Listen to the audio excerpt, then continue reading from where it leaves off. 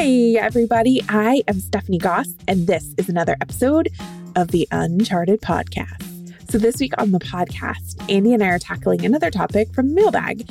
We got a great email from Dr. Fedup, who is a new grad working in a big, busy practice. It's a multiple doctor private practice with multiple sites within the practice. And this doctor thought that they knew the practice pretty well. They did extensive interviewing. They felt like it was a good culture fit for them. And they got there and things have not been going according to plan. They were promised really great support and mentorship, but by their third day, they were thrown onto the schedule with no other doctor present at their location and a full day of surgeries, which really stressed Dr. Fedup out. So we are going to dive into their questions, which revolve around how do I give notice if I have decided this is not the right fit for me? And how do I let go of the guilt about leaving and the fact that they are now short doctors and might have to close a location? Let's get into this one. And now, the Uncharted Podcast. And we are back. It's me, Dr. Andy Rourke, and Stephanie. Crap, I forgot what I was going to say. Goss. All right, hold on. We're going to pause here for a second. All right, I'm ready now. Yeah, okay. No, this time I'm really starting. Here we go. And we are back. It's me, Dr. Andy Rourke, and Stephanie. Peace out, Girl Scout Goss. This is going to be a good blooper episode. Oh man, no, we're gonna pull this together and we're gonna land it with grace and style. How's it going, Andy? It's aside from the obvious stumbling on the starting line of this podcast, it's pretty good. It's pretty good. I have been back in the yard because it is beautiful here, and I am pulling weeds and getting my yard cleaned up, which I love. And it made me think. So one of my favorite things is Life Lessons from Gardening with Dr. Andy Rourke. And in this episode of Life Lessons from Gardening with Dr. Andy Rourke, I just want to talk about two quick things. Number one, over the summer, I did not pull weeds in my yard because it's 90 degrees and 90% humidity in South Carolina, and it's terrible, and I just didn't want to do it. And I felt terribly guilty that these weeds were growing in my yard. And I was like, this is awful, but I'm not doing it because I don't have the energy and I don't have the time and blah, blah, blah. And then the weather turned and it was beautiful. And in 4 days, I have weeded the yard and gotten everything, like trimming stuff back, and it's coming back into form so beautifully and making me so happy. And I'm so enjoying doing it. And I just want to call that out as a metaphor for practice.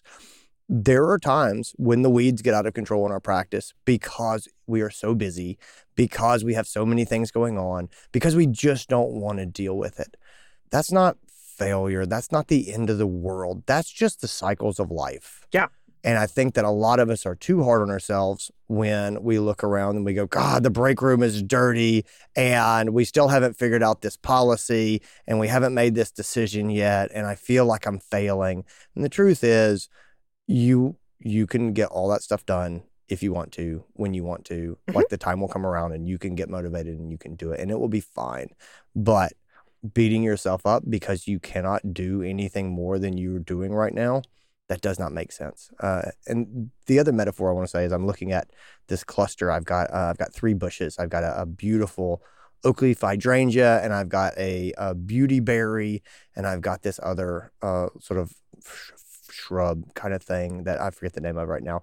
And they're all gorgeous plants. The problem is they're all right on top of each other. And the most beautiful thing that I can do for my yard is to get rid of one of these beautiful plants. And I love that analogy because so often in our practice, we have 3 beautiful plants that we're so proud of, that are all so wonderful, that we really want to take care of. And the truth is, the best thing we could possibly do is get rid of one of the beautiful plants and just focus on a smaller number of things so those things have the space they need to grow and evolve. And so this has been Lessons on Life, Gardening with Andy Rourke. That's it. That's all I got. That started us off on such a deep note, because where I was going to go with that was, hey, I saw on social media you had a crate full of puppies. Oh yeah, I also had a crate full of puppies yesterday. They were Labrador Retriever puppies. No good stories there. Just 9 of them, litter of 9. A barrel Labrador of Retriever puppies. They all came in a crate. They were 100% asleep too. It was a crate full of sleeping Labrador Retriever puppies. I was not thinking on the depth of life lessons gardening with Dr. Andy Rourke. Sometimes I forget how I'm going to introduce you because I'm scattered, and sometimes I'm too deep. I'm so deep I can't concentrate. And yet none of this has any has to do with them. I mean, it does have to do with the episode, but it's not the episode. But this is going to be a good one. I'm actually really excited to dive into this one. So we had a letter from the mailbag. We're actually going to get started, you guys. All right, here we go. We had a letter from the mailbag from Dr. Fed Up, and I thought that this was so great. So Dr. Fed Up is a new grad that took a job at a privately owned practice that they thought that they knew very well. They thought they did their due diligence, knew the clinic, knew the culture. It's a multiple doctor practice, and they actually have multiple locations. And this new grad asked all the right questions about mentorship and stuff during their interview process and felt like they were heading into a space where they were going to have strong support and strong mentorship. And they said, on my 3rd day of work, I got thrown into one of the practices. There was no other doctor present, and I was scheduled with multiple surgeries. And this was the first of many issues that I've since had in this position. Dr. Fed Up says, I love the team that I get to work with, but the mentorship that I was very clear that I wanted and needed does not seem to be happening at all.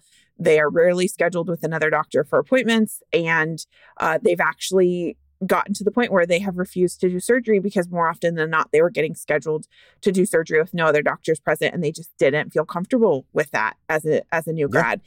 And so Dr. Fed Up said, I'm now thinking about leaving, but I know that if I leave, that there won't be enough doctors left to staff the multiple locations, and that the practice may be forced to close one of the practices down. They have already lost another new grad before me for the same reasons that I'm now considering leaving over, which they found out, after the fact, it sounds like. And so Dr. Fed Up's question is, how should I tell them that I'm leaving? How much notice should I give? And do I feel bad if they lose a practice and are forced to close a location because I choose to leave? This question kind of made me chuckle when I read it, and we'll talk about why later on.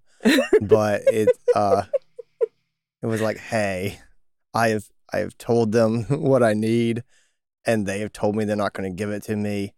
Should I feel guilty about leaving? And I'm like, no, I can't. No.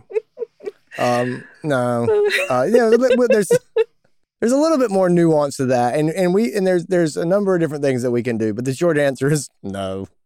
All you can do is tell people where you are and what you need and how you feel, and be reasonable and rational and nice. And then they're going to do what they're going to do. And you shouldn't feel guilty about that. And it's just kind of, I'm spoiling the end here, but veterinarians are very good at feeling guilty. We feel guilty about a lot of things. We feel guilty about working a lot. We feel guilty about not working a lot. We feel guilty about taking days off and about not taking days off. We feel guilty about all the things. Yes. And so we really champion this whole, I feel responsible and I don't know if I should. Yeah.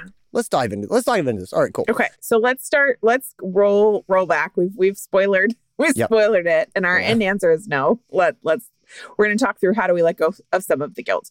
And I think we have to start with, as we always do, with headspace. And I'm not 100%. If this is just what's going on, I don't know that everything is lost yet. I mean, maybe yes. It is. We weren't there for the conversation. Yeah. I think there's a couple of very reasonable last ditch efforts to try to pull this together and make it work that I think that there's a chance could succeed. So I think we're going to hit those of trying to right the ship a little bit, but then we're going to be very comfortable getting into the life raft and pushing off. And that's, it's going to be what it's going to be. So anyway, all right, to your point, let's jump back. Okay. So where do we start from a headspace perspective? It is very easy to feel cheated if you are this doctor, right? Sure. To feel like, just based on the story, I can imagine it would be very easy to feel like this is a bait and switch. I was told one thing and it was not true. I was brought here under the pretenses that I'd be mentored, and then that didn't happen. Right. I got stranded by myself, and then they put surgeries on my schedule knowing that I'm a brand new graduate. Right. And that's just dangerous, and you're putting me in a place where my license could be at stake. It's very easy, I think, to spiral into some really dark thoughts about the situation. The first thing I would really counsel is the good old-fashioned assume good intent. Right. I don't know. I doubt that there was a evil conspiracy to lure the doctor to the practice and then not do what he or she was told would be done. Right. I don't tend to. And again, a lot of this is what is helpful for you to believe. It's not helpful for you to believe that there was an evil conspiracy. Right. What's helpful for you to believe is that everybody's doing their best. And these, the practice owners probably thought they'd be able to hire more people, maybe. They thought that they would be able to get more staffing, and that hasn't happened. They may owe money on the buildings, and they're like, we have got to generate revenue here, in order to avoid foreclosure. I have no idea, and neither do you. I do not know what's going on their side of the table. And I don't expect them to tell me. At the same time, I don't know what's going on. All I can do is make decisions for myself, and that's what I'm going to do. So I tend to say things like, it's easy to forget what it was like to be a new veterinarian. It's easy to forget how stressful it could be doing surgery on your own. Yes. If you're a very competent, capable new grad, it's probably really easy to forget that you're a brand new grad and just put stuff on your schedule. It's very easy for those things to happen. I think that these guys probably meant to do the things that they promised to do. I said these guys. I don't know. I don't know the gender of mysterious owners, but it's very easy for these for ownership to forget what they said, or to feel like we really want to do that. We simply don't have the manpower right now, and we will get back to it as soon as we can. Again, it helps me just to assume good intentions and think, okay, I don't think they tried to lure me here. The wheels seem to have fallen off on their side for some reason. Yeah. It probably was not ill intent. They're probably doing their best. That doesn't really change the fact that it's not working for me. Yes, I would agree 100%. And one of the questions that I asked myself to help with that, because as you said, Andy, it's very easy to get into the headspace where you're imagining, the evil bosses who are like, haha, screw Dr. Fed Up. We're going to leave them by themselves, and they're going to be left to, fend themselves against the wolves. Like, it's really easy to get into that negative kind of headspace. And so one of the mental tricks that I kind of use to combat them for myself is to ask, what else could possibly be going on? What else could this possibly mean? And on the opposite side, hallucinate scenarios that could be going on for them. Like you said, are they frantically trying to hire and they just can't compete with the corporate clinic down the street? Are they, or the big private practice right across the road? Are they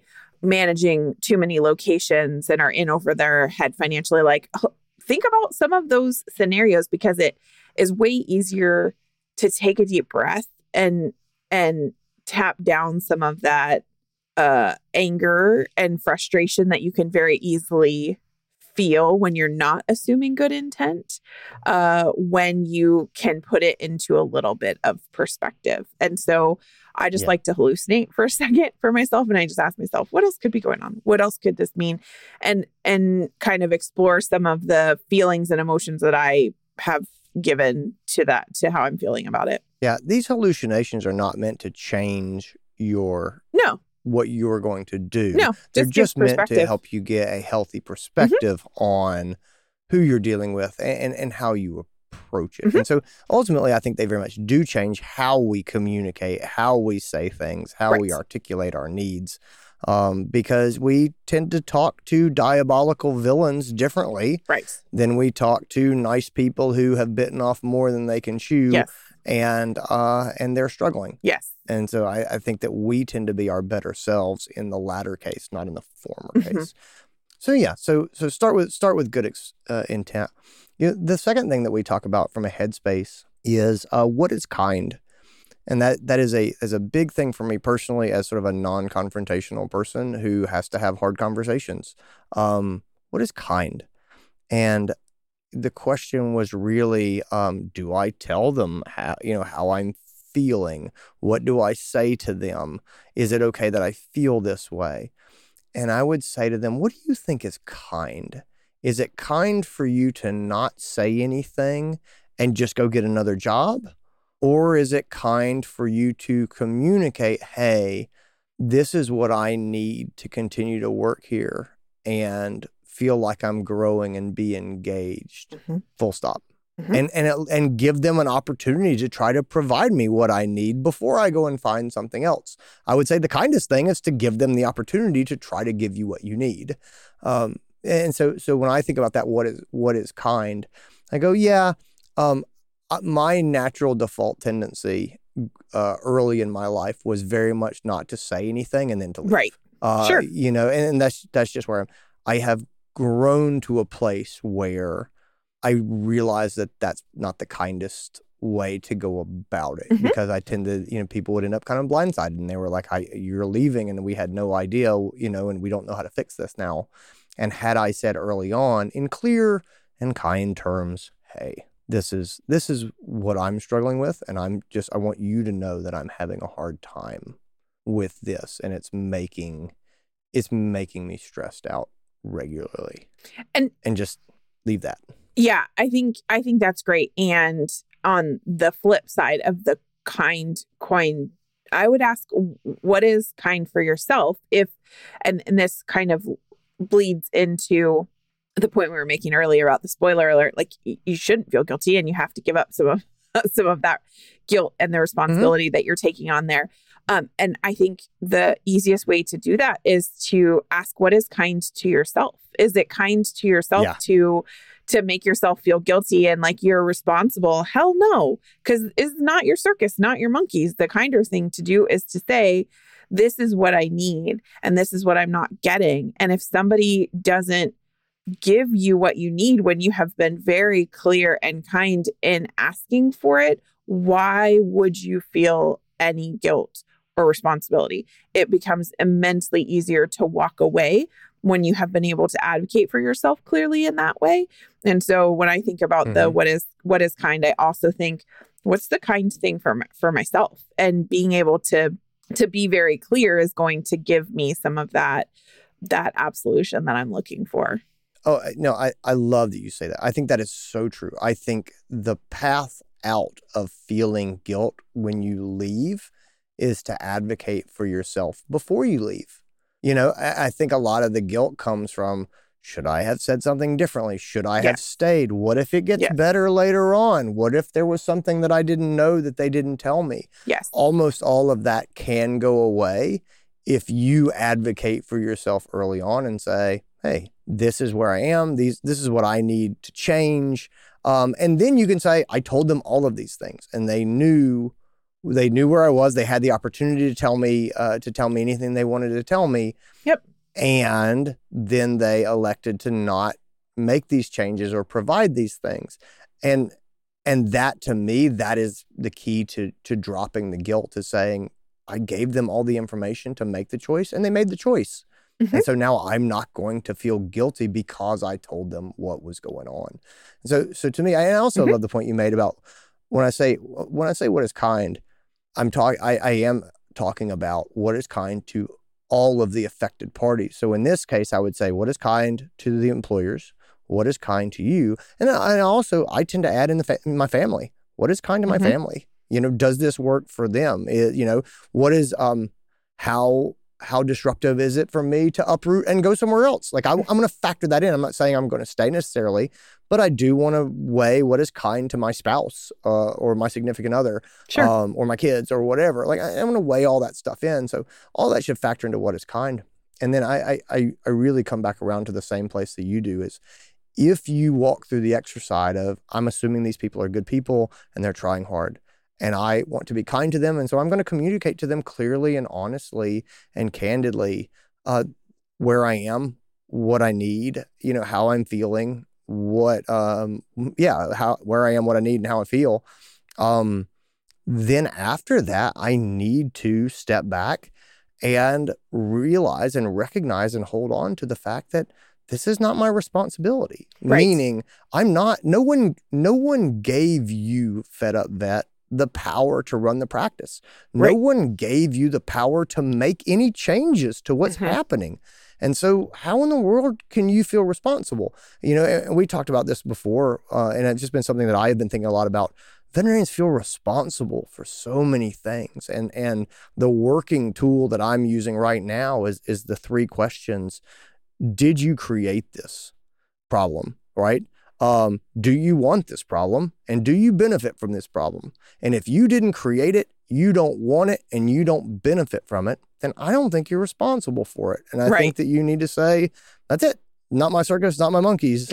I am not responsible for this. That doesn't mean I don't want to try to help people. It doesn't mean I'm throwing up my hands, turning my back on people. But as far as me feeling responsible, nope, I didn't make it. I don't want it. I don't benefit from it. Yeah. I'm not responsible. Yeah. And so that's it.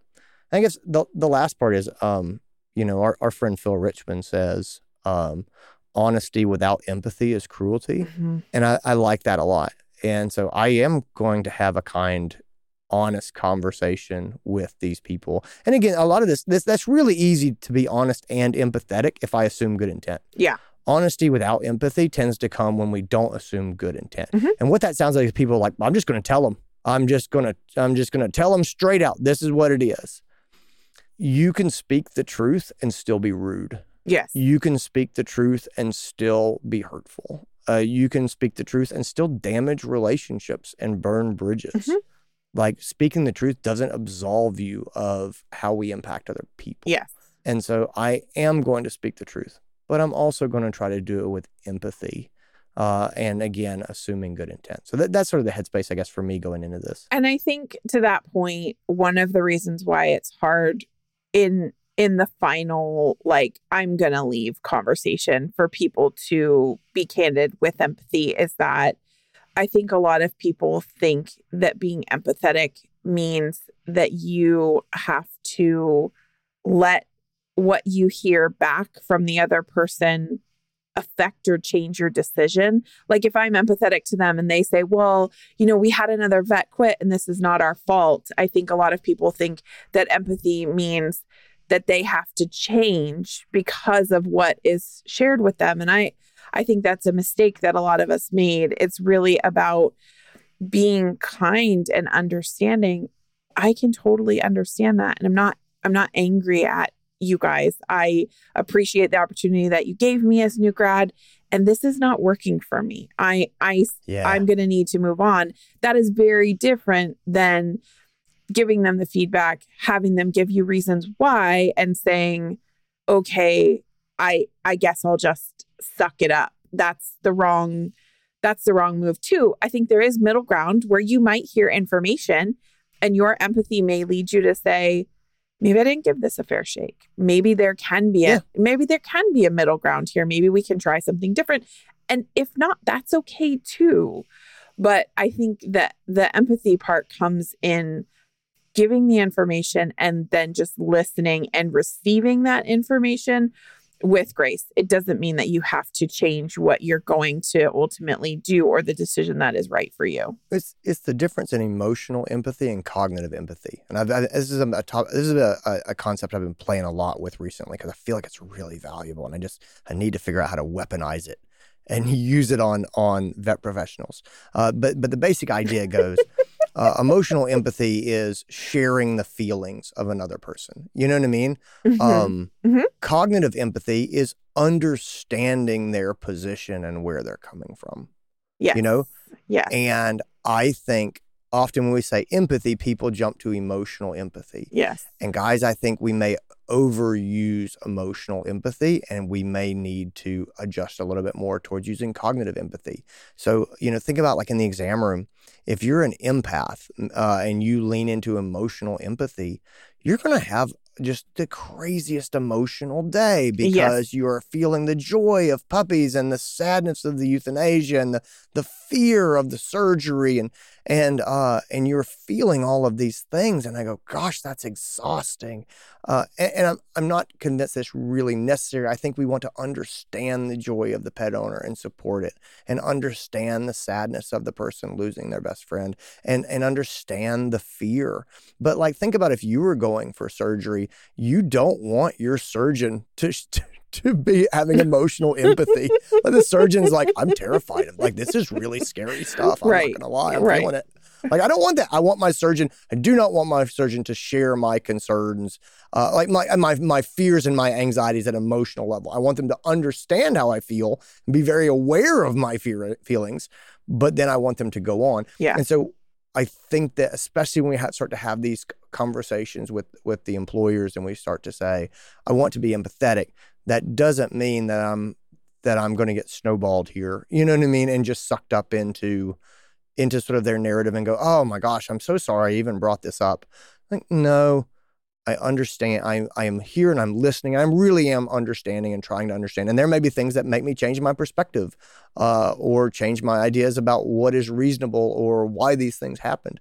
And so I'm 100% open to growing my perspective. I mean, that's why we have the conversations. If you're going to a conversation and you're not open to changing your perspective, what are you doing? You're going into monologue is what you're doing, and wait quietly while the other person talks so you can continue your monologue. And that's not productive. So so emotional versus cognitive empathy. I'm very much leaning into the cognitive empathy here of help me understand what's going on, how you see it. And I want to learn.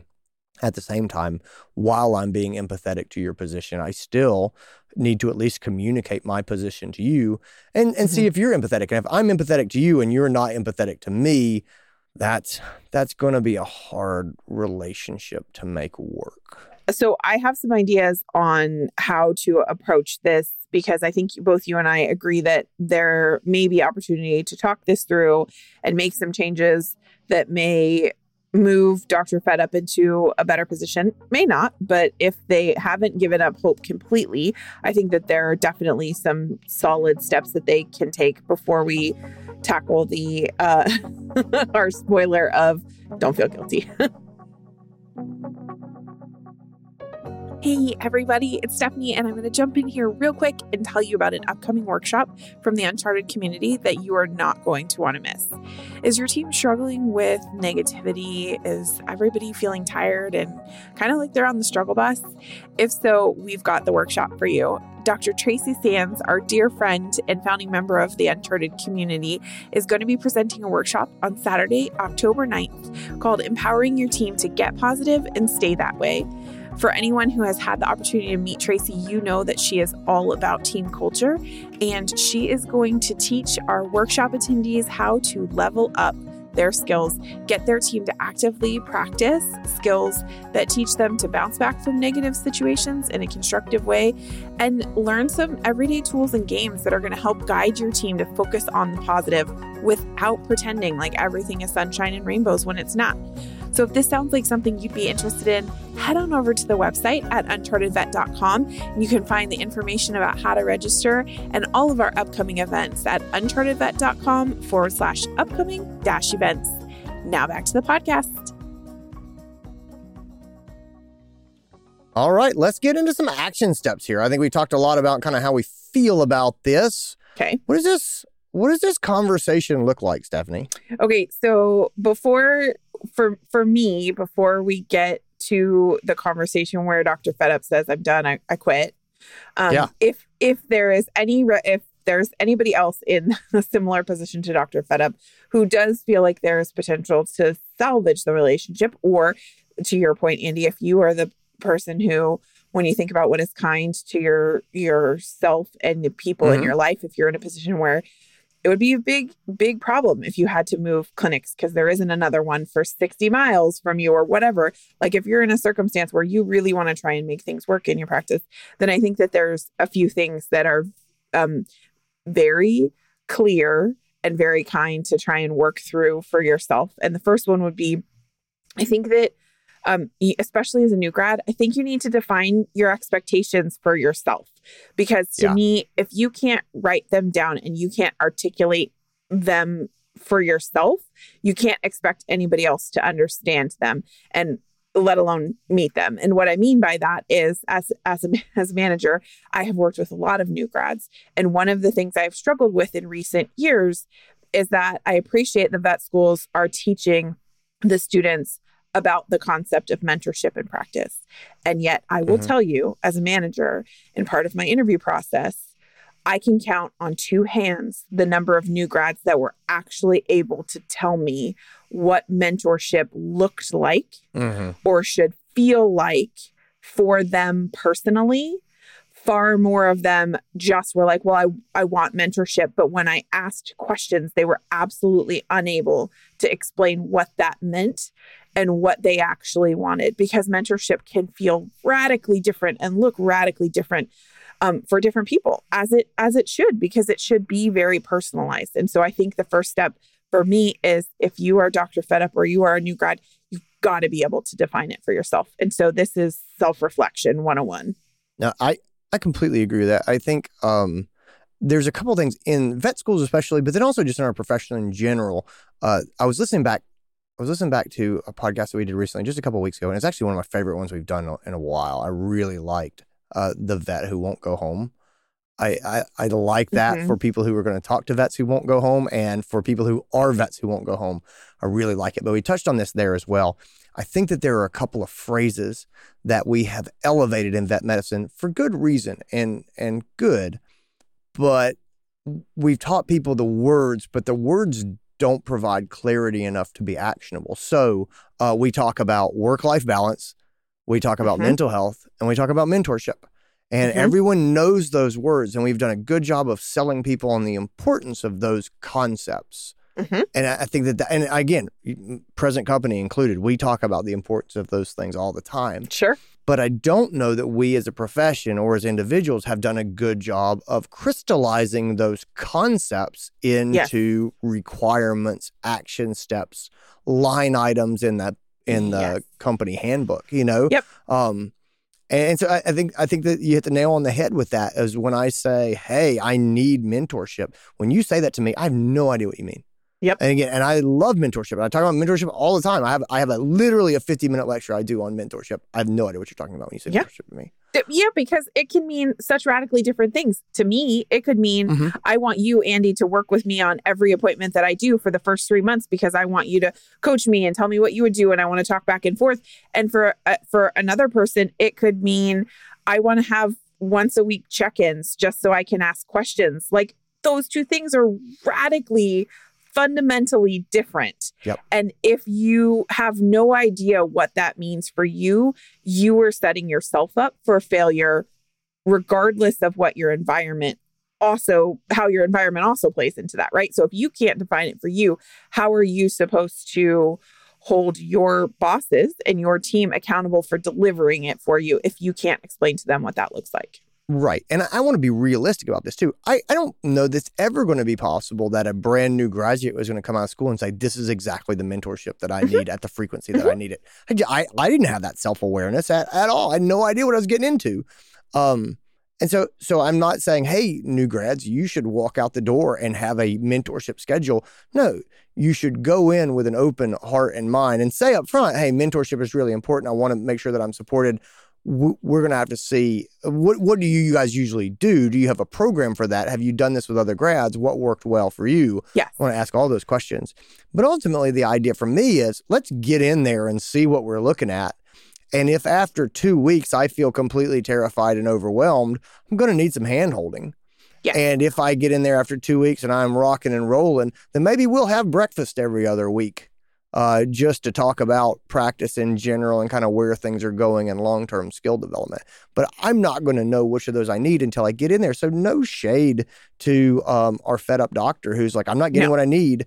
And I didn't communicate that clearly to them at the beginning. I don't know how you would know at the beginning, but I would say that now you're at a place where you can say, this is what I need. You know, we talk a lot about having conversations in our sort of SAFE acronym.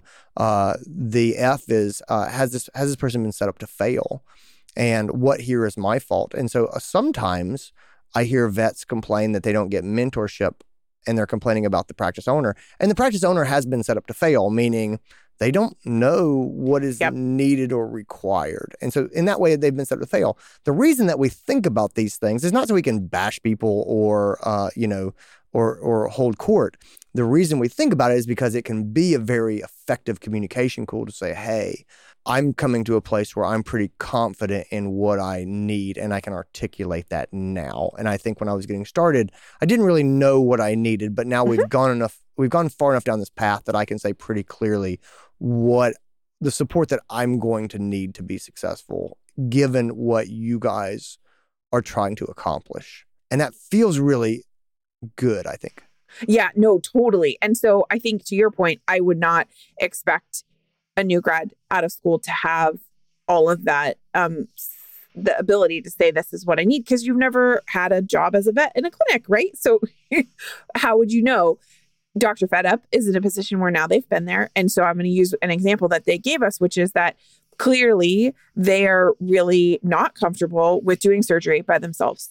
That's a really clear, easy example. Because step number 2 for me is you have to make a list of all of the gaps and be clear and concrete with your examples. So for Dr. Fed Up, if being in surgery alone is a deal breaker, then that's a great example. You can tell them not only what it is that you're uncomfortable with, but why it makes you uncomfortable.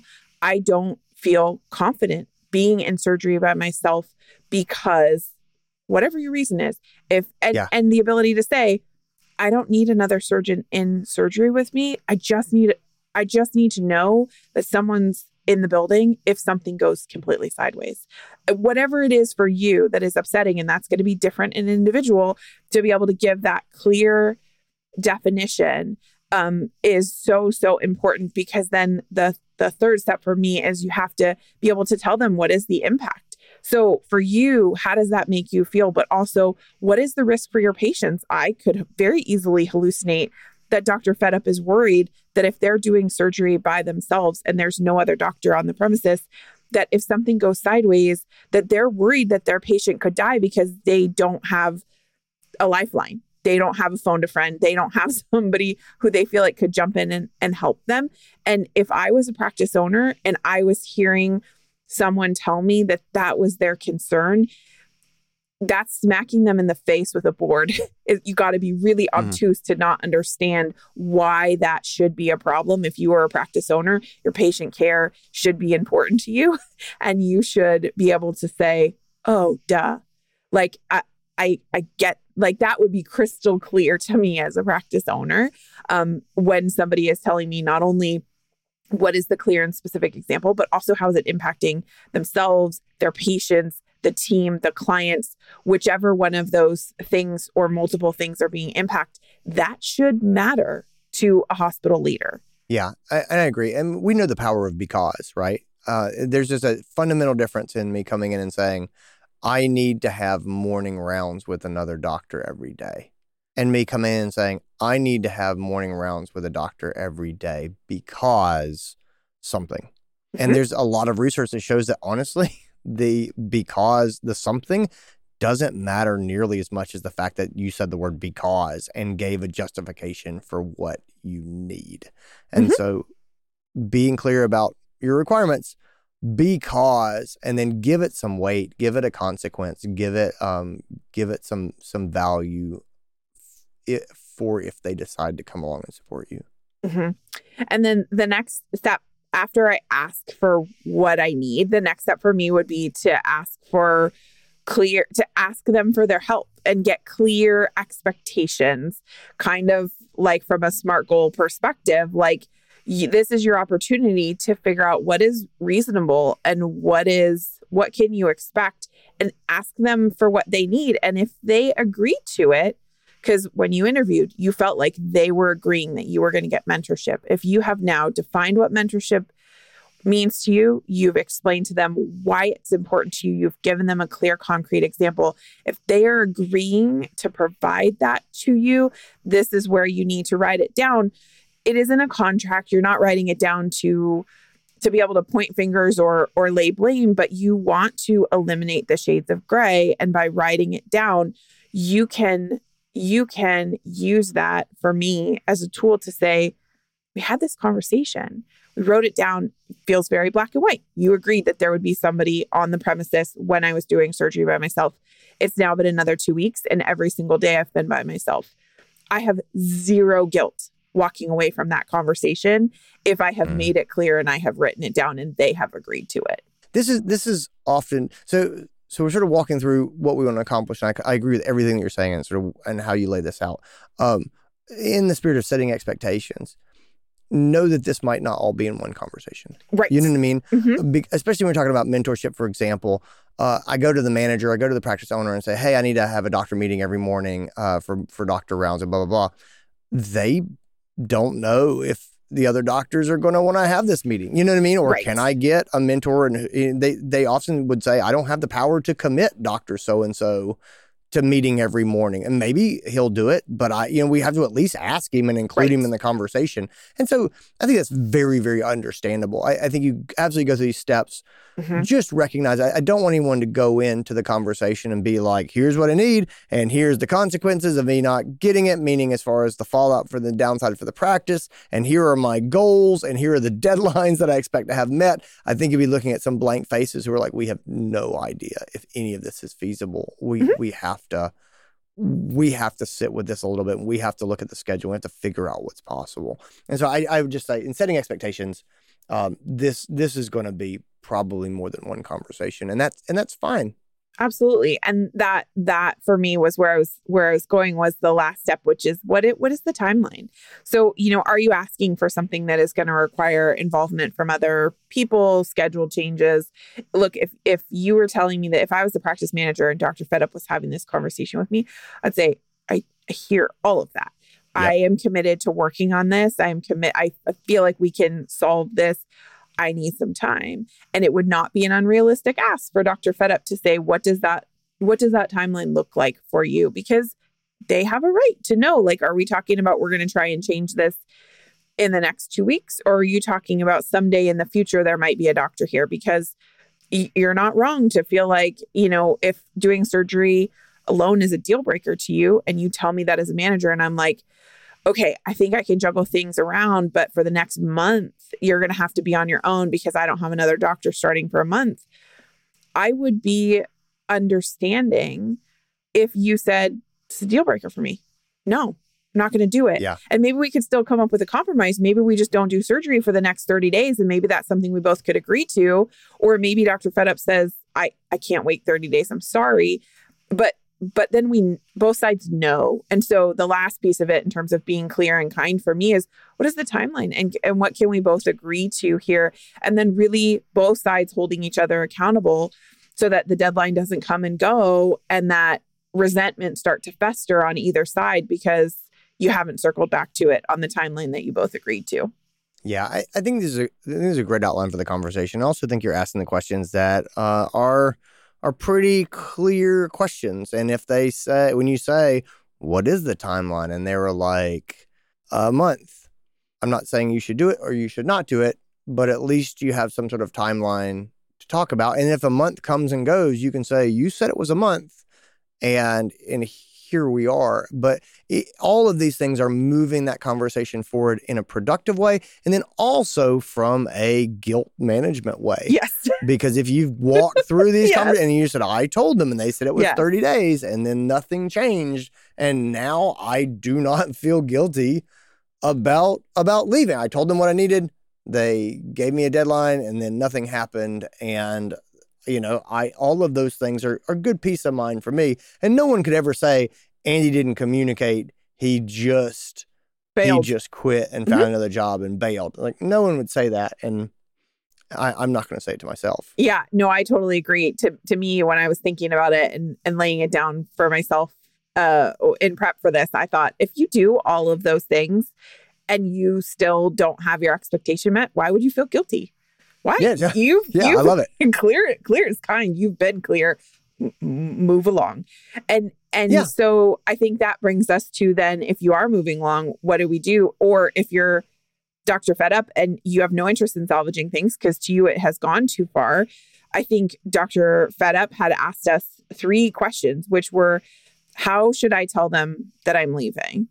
How much notice do I give? And do I feel bad or guilty if they lose a location or a practice because you choose to leave? Yeah.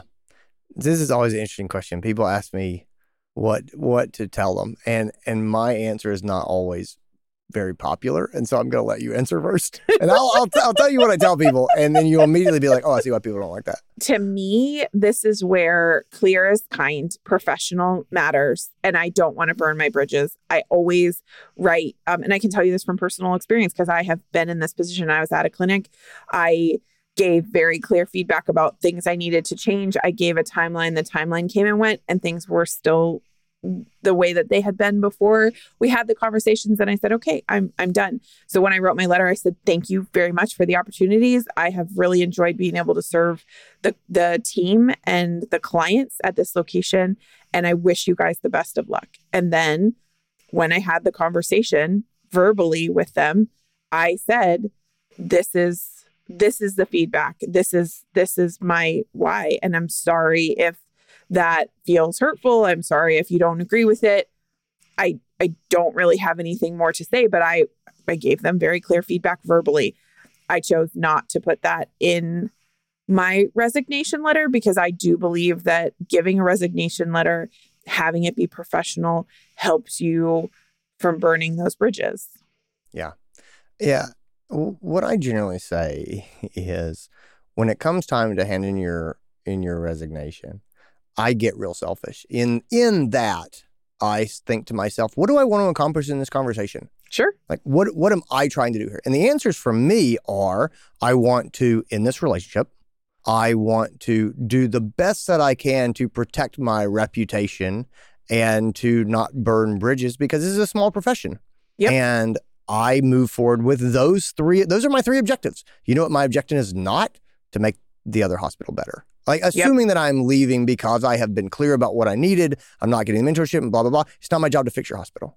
Yep. You know, I don't, there's a risk to me of giving feedback as I leave about here's why I'm leaving. Sure. And there's no reward. And so people really don't like when I say that. And they say, but you should use your chance to give them feedback that maybe will get heard.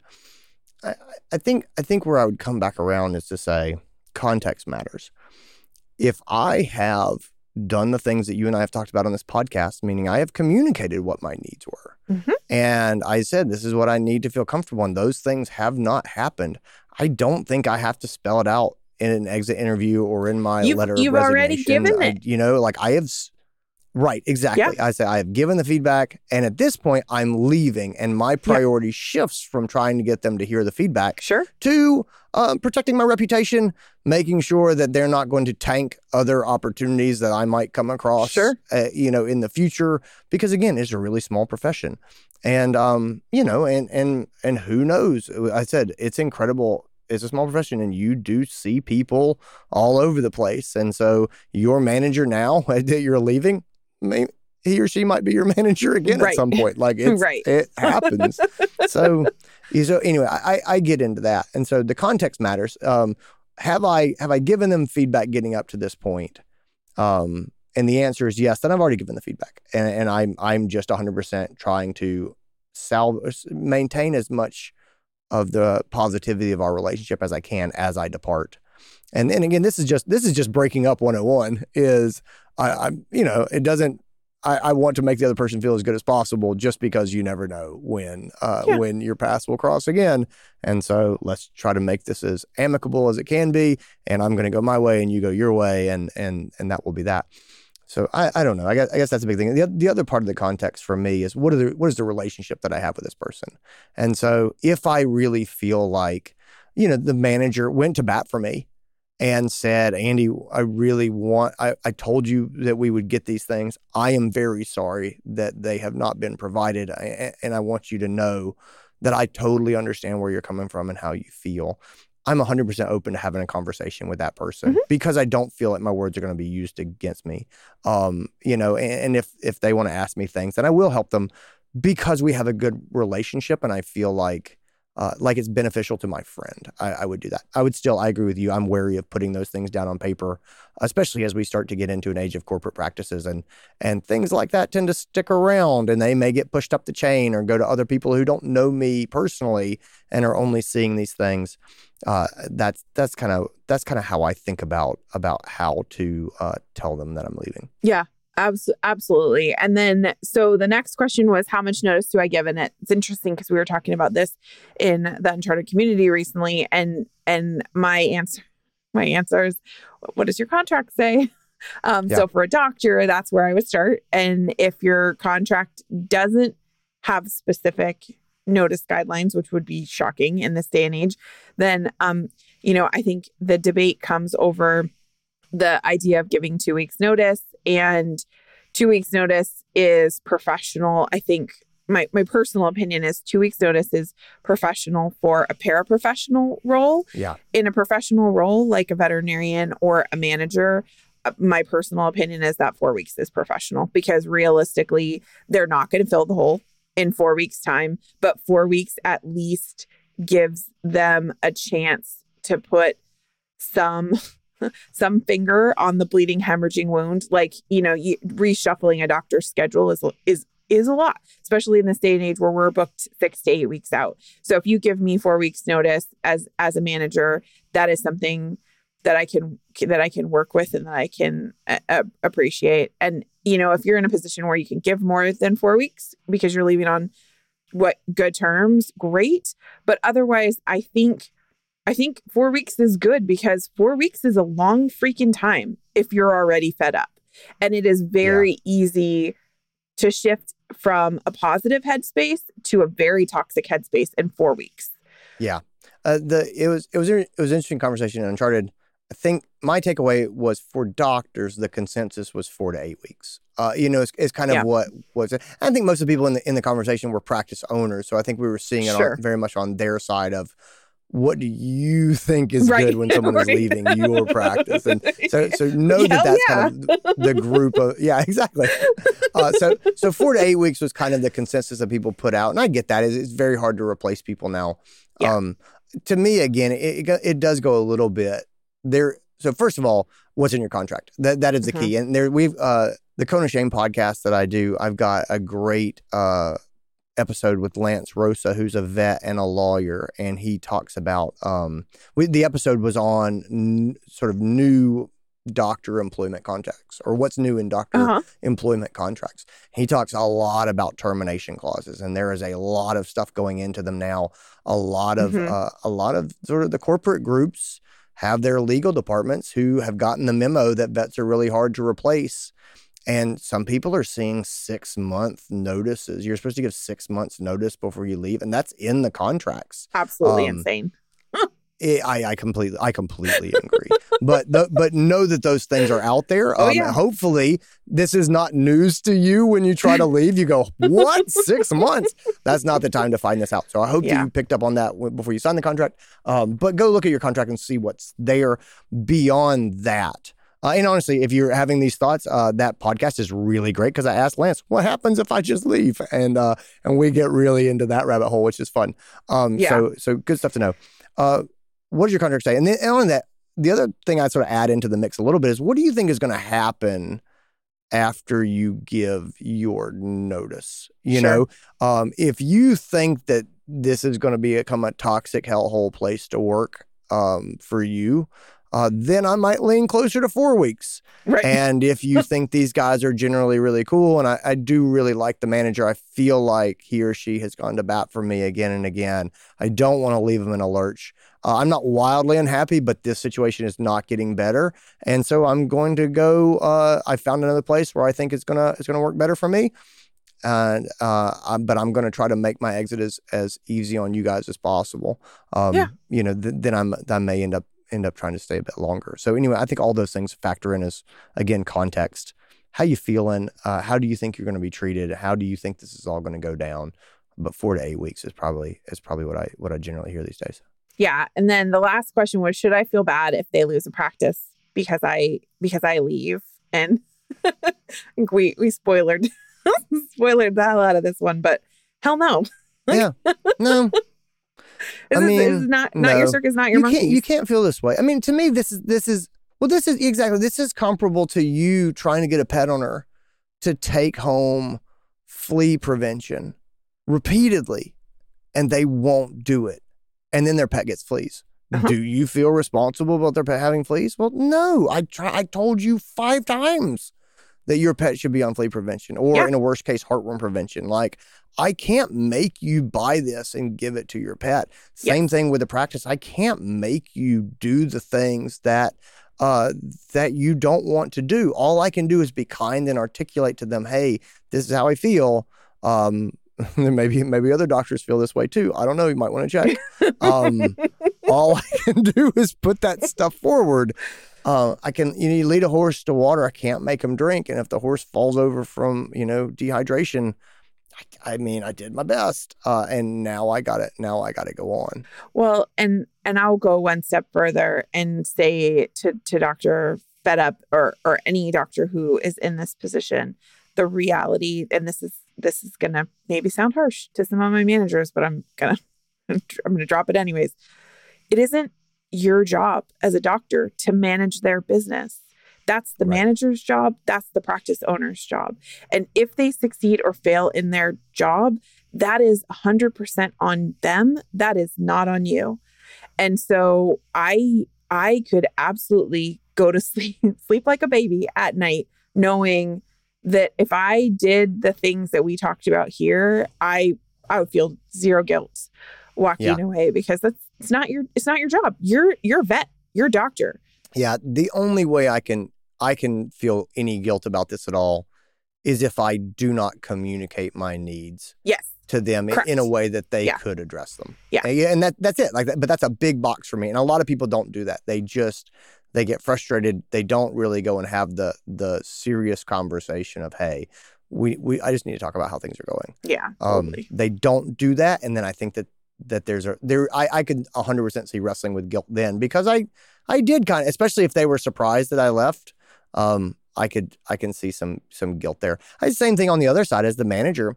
I 100% understand guilt in letting someone go if they're surprised to be let go.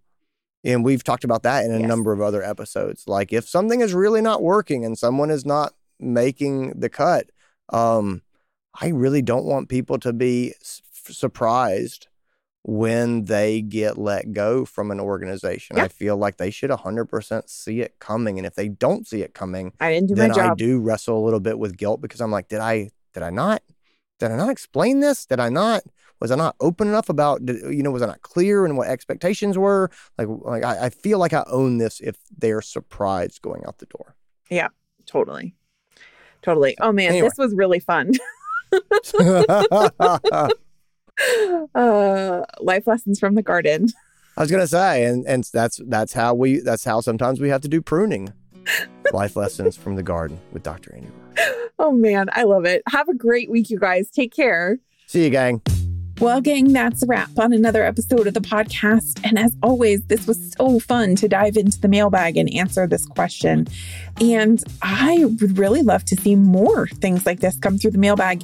If there is something that you would love to have us talk about on the podcast, or a question that you are hoping that we might be able to help with, feel free to reach out and send us a message. You can always find the mailbag at the website. The address is unchartedvet.com/mailbag, or you can email us at podcast@unchartedvet.com. Take care, everybody, and have a great week. We'll see you again next time.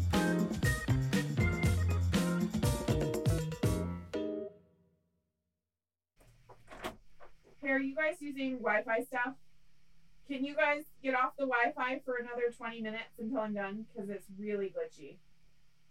Thank you.